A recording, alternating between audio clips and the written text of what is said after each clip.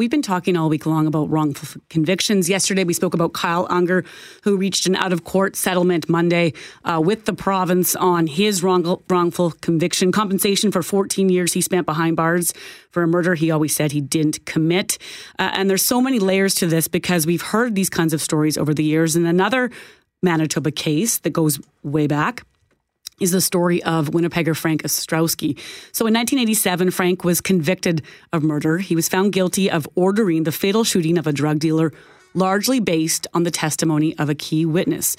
So that witness was Matthew Lovelace, and in exchange for Matthew's testimony against Frank, Matthew had his own charges of cocaine possession stayed. At issue, Ostrowski and his lawyers were never told about that deal.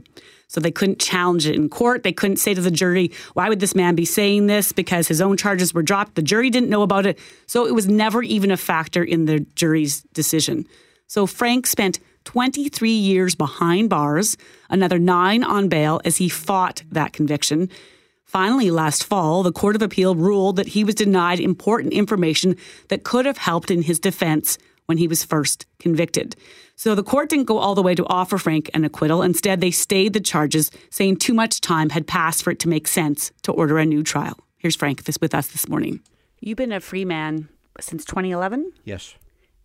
Do you wake up feeling like you're a free man? No. What hangs over you?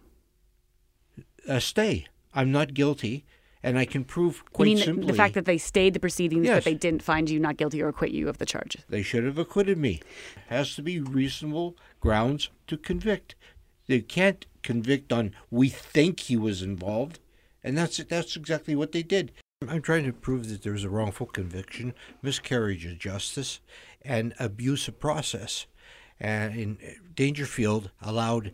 Who's the Crown Attorney at the time? Yes, tainted evidence to be entered in as truthful evidence. There's a couple of things I know you want to focus on, but what the court ruled was the information from an informant Yes. who had passed on information about what he said you did in 1987, had also given that information in exchange to have his own charges dropped. And Yes. you didn't know that. And the No. jury never knew that. No.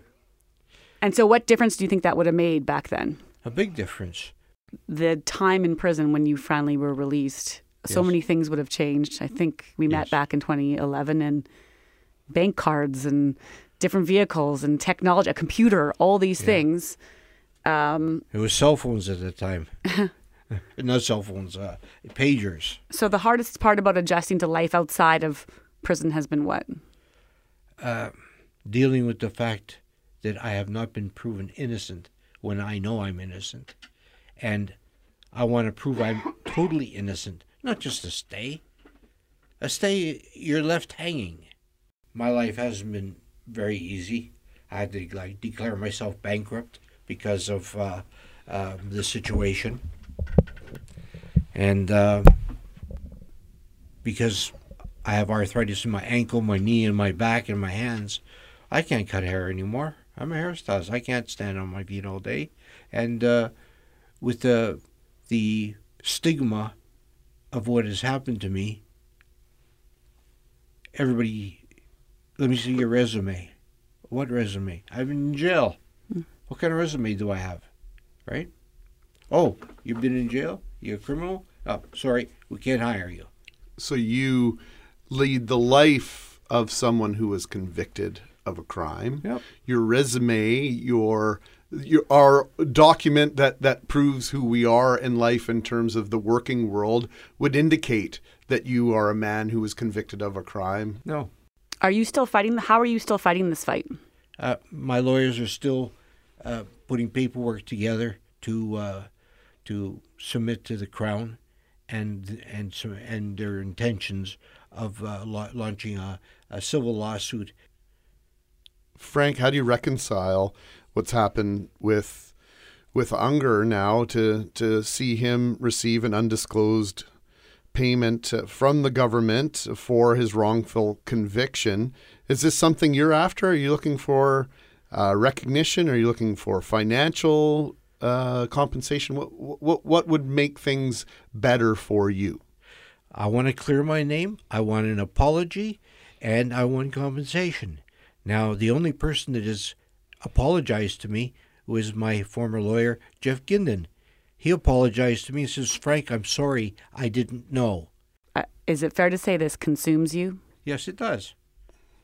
I'm still angry. And how have you tried? I know you've been trying to fight to clear your name. How have you tried to move on, if that's even possible? It's impossible to move on. You know? I have to clear my name.